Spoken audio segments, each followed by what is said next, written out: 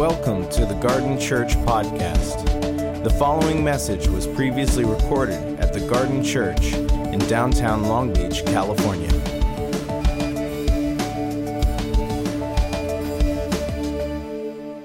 This Advent season, the Garden has over the last few years kind of taken advantage of these 3 or 4 weeks before Christmas, the Advent season, to really say, can we become a countercultural force as the kind of the whole Western culture that we're part of gets caught up in the structures of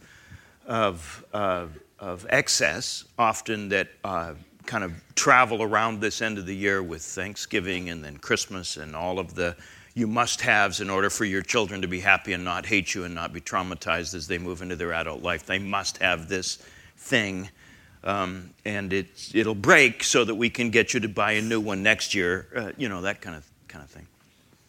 And we've tried with various ways, and this year particularly, with inviting you to consider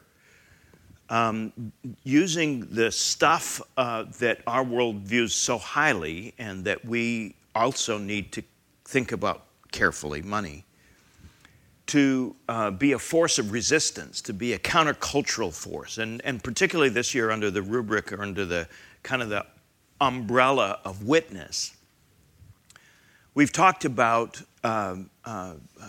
money. Not nearly as much as you probably have heard us say over and over again as Jesus does. He talks about it almost more than anything else other than the kingdom. And it's not surprising that when he talks about money, it's often under the covering of the topic of the kingdom. And in fact, you might be getting tired of us talking about it so much.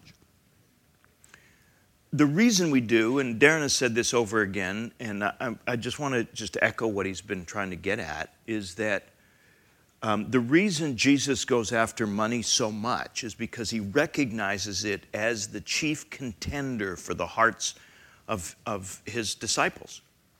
And it's not just about money, because money in and of itself is just a measure. It's just a marker of what matters. That's why we talk about it, because more than anything else, money measures what we say matters. And more than what we say matters, what actually matters to us. So I want to continue that theme a little bit, aware that in the culture that we live in, to talk about giving often sounds self-serving for the church. When we talk about giving more, which is what really, frankly, I'm going to be saying, it sounds self-serving, and particularly after John has said what he has said about where we're at. I want you to understand, though, that when we talk about giving, the church, that is this organized gathering together of, we should never have to be anxious about meeting budget by the end of the year. We should never have to be. And the reason we are is because, candidly, roughly 2/3 of the folks who make Garden the home have decided to ride on the 1/3 that are contributing what would be approximate to a tithe. Can we have that conversation? Is that all right? We just need to. And again, it's not about shame. It's about saying, friends, we've got to think about if 2/3 of the folks who consider Garden home are struggling, and I'm going to use this language because I think it's true, are struggling to organize your lives in such a way that you can do what your heart wants to do. Because you hear that announcement and you say, oh, gee, I wish I could be part of that solution. But I'm in student loan debt, $100,000.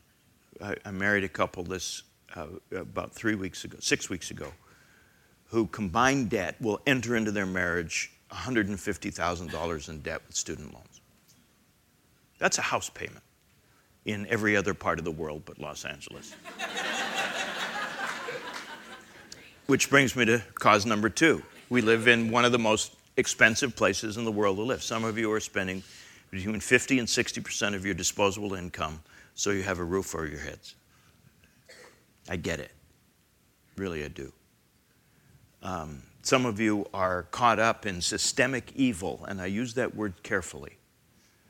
But you're crushed in a system, sometimes willingly compliant to that system, but we are crushed in a system that is about excess. So can I just suggest to you, this is an opportunity to, I just want to invite you to consider if this is a time when you need maybe to put a stake in the ground and start to invite Jesus into your financial realities. Because generosity, which is what I really want to talk about, is not just about money, is it? It's about a set of the heart. It's about time. It's about friendship. It's about hospitality. It's a real form of resistance to the culture of grab, to the culture of more, to the culture of give, me. Generosity says, I want to live with open hands and open hearts. And the reason I want you to think about it in these ways, if I can invite you to do that, is because we are created in the image of a God who lives like that. Right? If you look at the passage of Scripture that I'm going to frame, we've spent so much time on this text that it's one that I hope will become just part of our structure, part of our self-understanding. But Genesis chapter 1, verse 26, if we can throw that up, God said, let us make humankind in our image, in our likeness, so that they can rule over the fish of the sea, birds of the sky, livestock, all the wild animals, over all the creatures that move along the ground. So God created humankind in his own image. In the image of God, he created them, male and female, he created them. Then God blessed them, and God said to them, be fruitful, increase in number, fill the earth, subdue it, rule over the fish of the sea, the birds of the sky, over every living creature that moves on the ground. So this is a very familiar story, so much so that maybe we're not able to hear it because familiarity breeds not contempt necessarily, but we can't hear the nuances of this. So I want to suggest to you that among other things,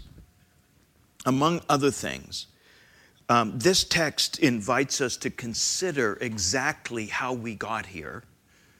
And this, as you know, is the tail end of the story of creation. And every creative day begins with this language, God said, let there be, right? I want you to sit with that for just a second. God said, let there be. Light, matter, etc., right? So what are we as we gather together on this rock-solid planet we call Earth? What is it? It's nothing more and nothing less than the congealed Word of God. This creation that we consider so solid is God's Word. Hang on to that. And then remember what John said about God. God is love. So if God is love, then what does that make this universe? But nothing more and nothing less than an expression of his love. We live in an if the astronomers are correct, and I believe they are, God's love expressed in this universe is expanding at a rate that we cannot keep up with. That's the nature of the God who has created this world. Right? And then he said to you and me, now look, I need somebody to embody that heart, that being, that way of existence. So this planet always has a witness of my heart for them. And anybody want to guess who that is? We are created to be His image. We are created to be an expression of His heart for this world. This is why for God, if love can't accomplish an outcome, nothing else will work. Any outcome that love can't accomplish is not an outcome God is willing to go towards. This is hard for us because we're willing to give love a chance. 3 or 4 times, 5 or 6 if it's really extreme. But then 7 or 8, no, we want judgment. We want condemnation. We want power. And God says, no. This is my body. It's broken. If love won't work, the outcome is not worth achieving. So if we are created as the image of God, and God is love, and this world is congealed, if you will, love, embodied love, please notice that generosity, which is this world exists because God is a generous God. Love seeks an object. Love seeks an expression. Love can't, by definition, remain self-contained. It expresses itself. It expresses itself in radical generosity. And please notice, generosity without control. Did you notice when God said, "Let there be"? He didn't issue all kinds of rules and regulations within which the "let there be" must be exercised. He trusted creation. He trusted creation. And that, by the way, got us into a lot of trouble. It would have been much easier if he'd issued a rule book within which generosity ought properly be exercised. But he didn't do that. God doesn't give towards an outcome. God gives because He's a giver. It's His nature. It's just what He does because it is who He is. Now, does that mean that some folks may abuse the life that God has given them? That some elements of creation might take advantage of the generosity of a God who gives without measure of control? Is it possible that somebody might actually take advantage of that love? And the answer, of course, is yes. And He doesn't stop giving, therefore. Why? Because that's who He is. He can't not give. He can't not be generous. And the reason I'm playing around with this a little bit is because I'm going to invite you into a non-controlling, radical generosity as a way of life. Ultimately, this is where we want to be heading. We want to organize our lives, structure our lives, so that we can be as radically generous as the Father whose image we are created in. How many are you glad that God is not generous the way you are? Anybody else take advantage of His generosity? That's cool, because about 85% are happy that He's generous the way you are.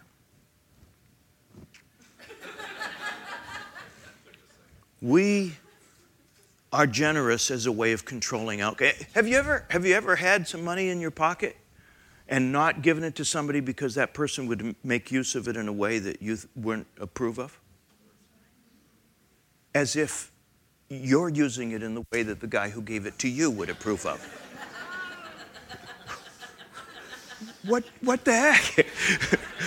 Who died and made you God? I mean, come on. You see what I'm saying? See what I'm saying? Or no, I don't like the way they're running that church. They've made some decisions here that I just don't approve of. Really? No. Now, hear me out. I've been in churches for 60 plus years. Not a one of them has done things the way I think they ought to have done them, including the one that I was running. I don't get to control outcomes with my generosity. I just don't get to do that. This is why God says, look, buddy, I can't trust you with this completely yet. We're on the way. We're making good progress. But you don't get to vote on this. I want you to take the first 10% of your money and I want you to give it.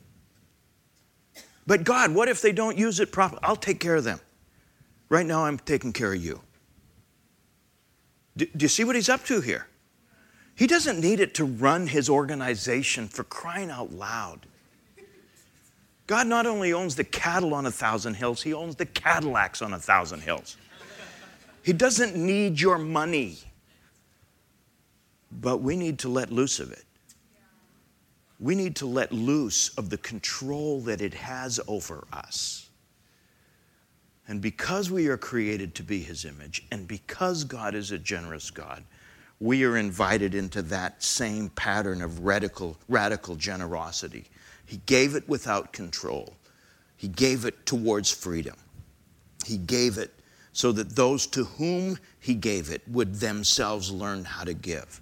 And this is why the principle in the New Testament and the Old Testament is not ownership, but stewardship. It's an old-fashioned word. It just means it's not yours. It means it belongs to him. You are a steward of the one whose resources they are. And by the way, he has no problem with you enjoying the benefits of your stewardship. He just doesn't. He's very glad for you to prosper. In fact, he wishes you would do it more. Properly understood, God is not more blessed by poverty than he is by wealth. The challenge is that the wealthy people think that they got there by themselves. No. You are the recipients of an evil system often that has impoverished others who are victims of that same evil system. That's why if you are the beneficiary of that system, then you need to use those resources that are not yours, that came to you, right? Maybe through your hard work, maybe through an accident of birth, maybe through the structures of a system that you benefit. Take advantage of those and push back against a culture that says because you're wealthy, you're smart. Or because you're wealthy, you're good. Or because you're wealthy, there's something about you admirable as opposed to these folks down here. Here's 10 things these people do every day. Excuse me, these people are busy putting food on the table. They don't have time to do those 10 things. This guy slept under a bridge last night so that you can contribute to your 401k in excess. Come on. Do you see what we're after here? Right? Now, this doesn't mean this guy can't be generous. It's just that his or her generosity is going to be different than this guy's generosity. To whom much is given, much is required. Right? Much is required. So, if you don't have a car, God will never ask you to be responsible for what you did with your car. But if you got 18, he's going to ask you, what did you do with those 18 cars that I gave you? Do you see? Because they're not yours. What did you do with them? And by the way, God loves good cars. You with me? He really, it's those are irrelevancies, right? He created us to be his image. Of course we're going to be creative. Of course we're going to develop things. But do you see the system of Jubilee? Remember the year of Jubilee that we talked about? Every 50 years, everything goes back in the box and gets redistributed equally. You feel the burn? Sorry. Just couldn't resist. Oh, we don't want to be socialistic. You're right, we don't. We want to be generous. So if you have and your brother does not, this isn't about charity, this is about family. Right? This is not about, well, they, no. There is no they. They are us. Do you see? So this is why the Jubilee system is so genius and why it never worked. Why didn't it work? Because by the time I have the power that wealth gives me, I'm not likely to let loose of it. And because I have the power of disobedience, supported by a judicial system that I've paid off, nobody's going to make me do the right thing. Do you see? And God says, oh, this isn't going well. And the temptation is more rules, more regulations, more structures of control. That's the temptation. Fortunately, God doesn't yield to that temptation. He wants more love. Because that changes the human heart and shifts us into being more accurate representatives of Him. Do you see what He's up to here? So as we sit in this passage of stewardship, this passage of Scripture here that talks about stewardship, this caring for the planet. Rule here doesn't mean supervise. Rule doesn't mean boss around. Rule, dear God, help us, doesn't mean rape. It doesn't mean ravish. It doesn't mean take advantage of for your own sake and to its detriment and death. We ought to be environmentalists. We ought to be leading the charge in caring for the planet. Why? Because that's what we're here for. Right? You see what we're after? Now, in that, God has no problem with utilizing the resources of the planet the way it was intended. That's why He gave it to us. He, what? Gave it to us. So that we can learn the same pattern of generosity. Right? So we're invited into that kind of understanding. We are never more like God than when we are generous, than when we give. That's the marker. And we are never more unlike Him when we are stingy and greedy and justify it. You're never more unlike Him than when we do that.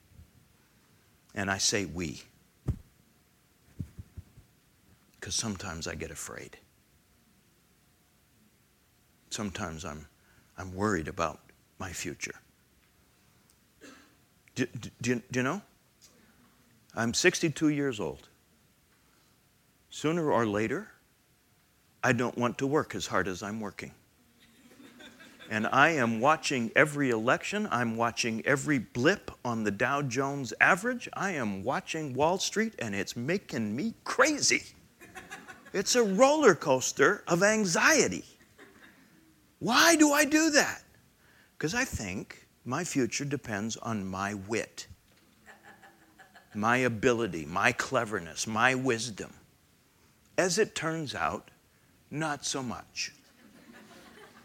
For which I'm very thankful, because there's not a lot of that. Do you see? But I have to be reminded. I have to remind myself of how good God is, and that just because I'm 60 doesn't mean He's forgotten how to take care of me the way He did when I was an infant, when I was a child. Do you see what we're after? So I want to learn to live generously, to create space for entry into the kind of person that I am. A lot of us have no room to receive anything new from God because we haven't let loose of what He's blessed us with 10 years ago. We have no capacity for anything new because we're hoarding the rotting old.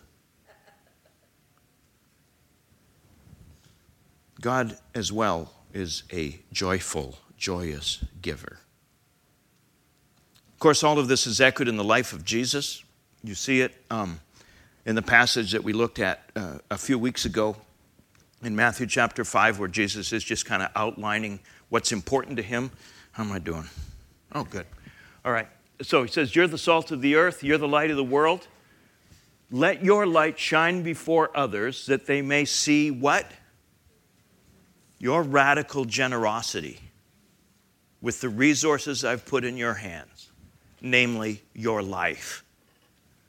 And the outcome of that will be that they will glorify your Father in heaven. But then He starts to unpack what that means, and this is where He ends up. You've heard it said, eye for an eye, tooth for a tooth. I tell you, don't resist an evil person.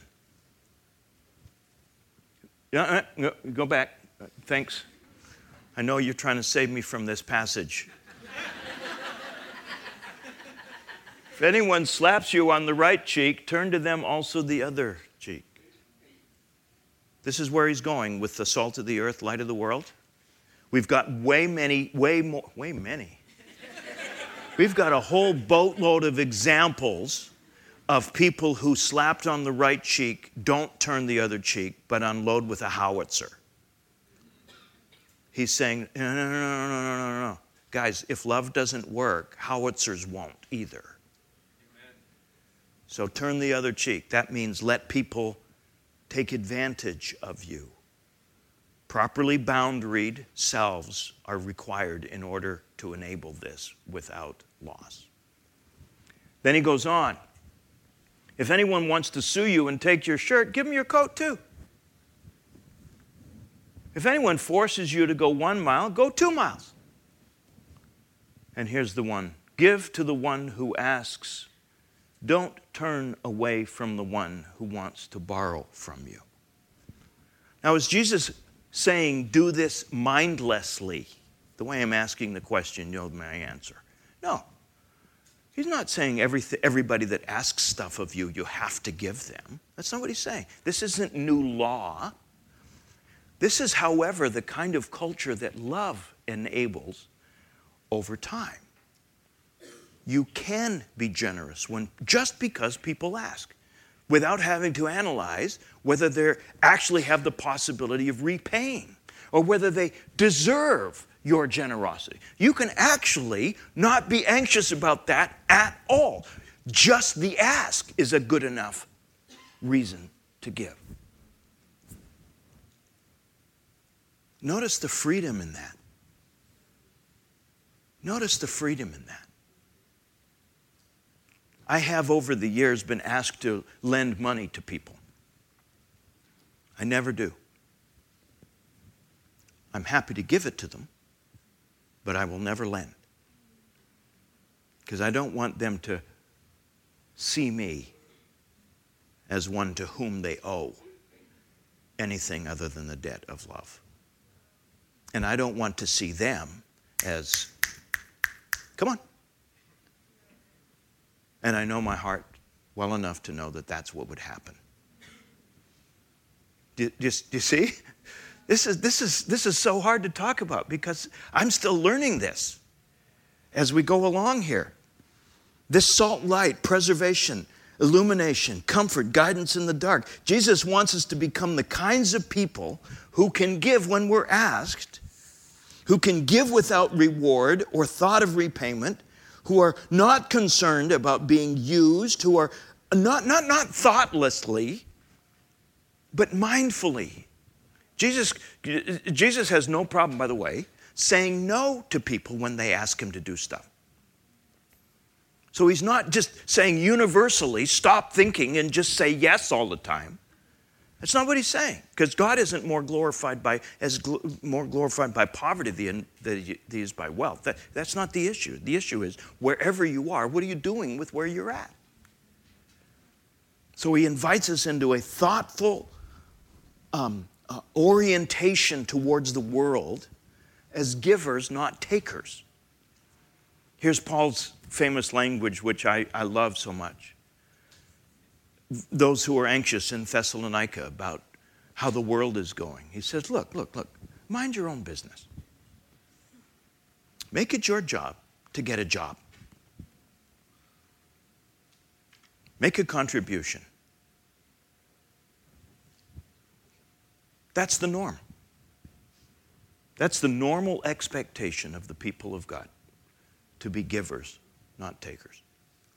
Now, I will say that every giver is also a receiver, and that also is about generosity. There are some of you who you have people in your life who are trying to bless you, and your pride is resisting their gift. Don't be doing that to them. Let their soul breathe. Let their soul breathe. I remember the first time. Actually, it's the only time. No, that's not true. I remember the very first time one of my boys wanted to buy me lunch. And my dad self said, "No way, I'm the dad. I'm supposed to be paying for you." But I didn't say that. Because sometimes you feel that way. It's like, I love you.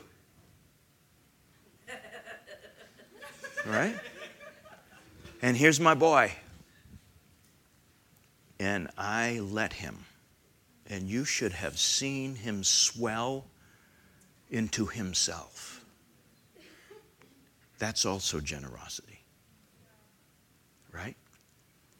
That's also generosity. So for all of you parents, the podcast will be up on Monday.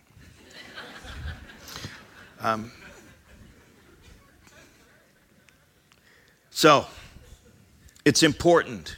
And I want to say one more thing. I know I'm running tight on time here. But it's important that we recognize that God is not opposed to disciples with wealth. Jesus counted on them, particularly wealthy women, to support his mission and ministry. Luke chapter 8 makes it very clear that Jesus needs men and women whose wealth is at the control of their heavenly Father. Yeah?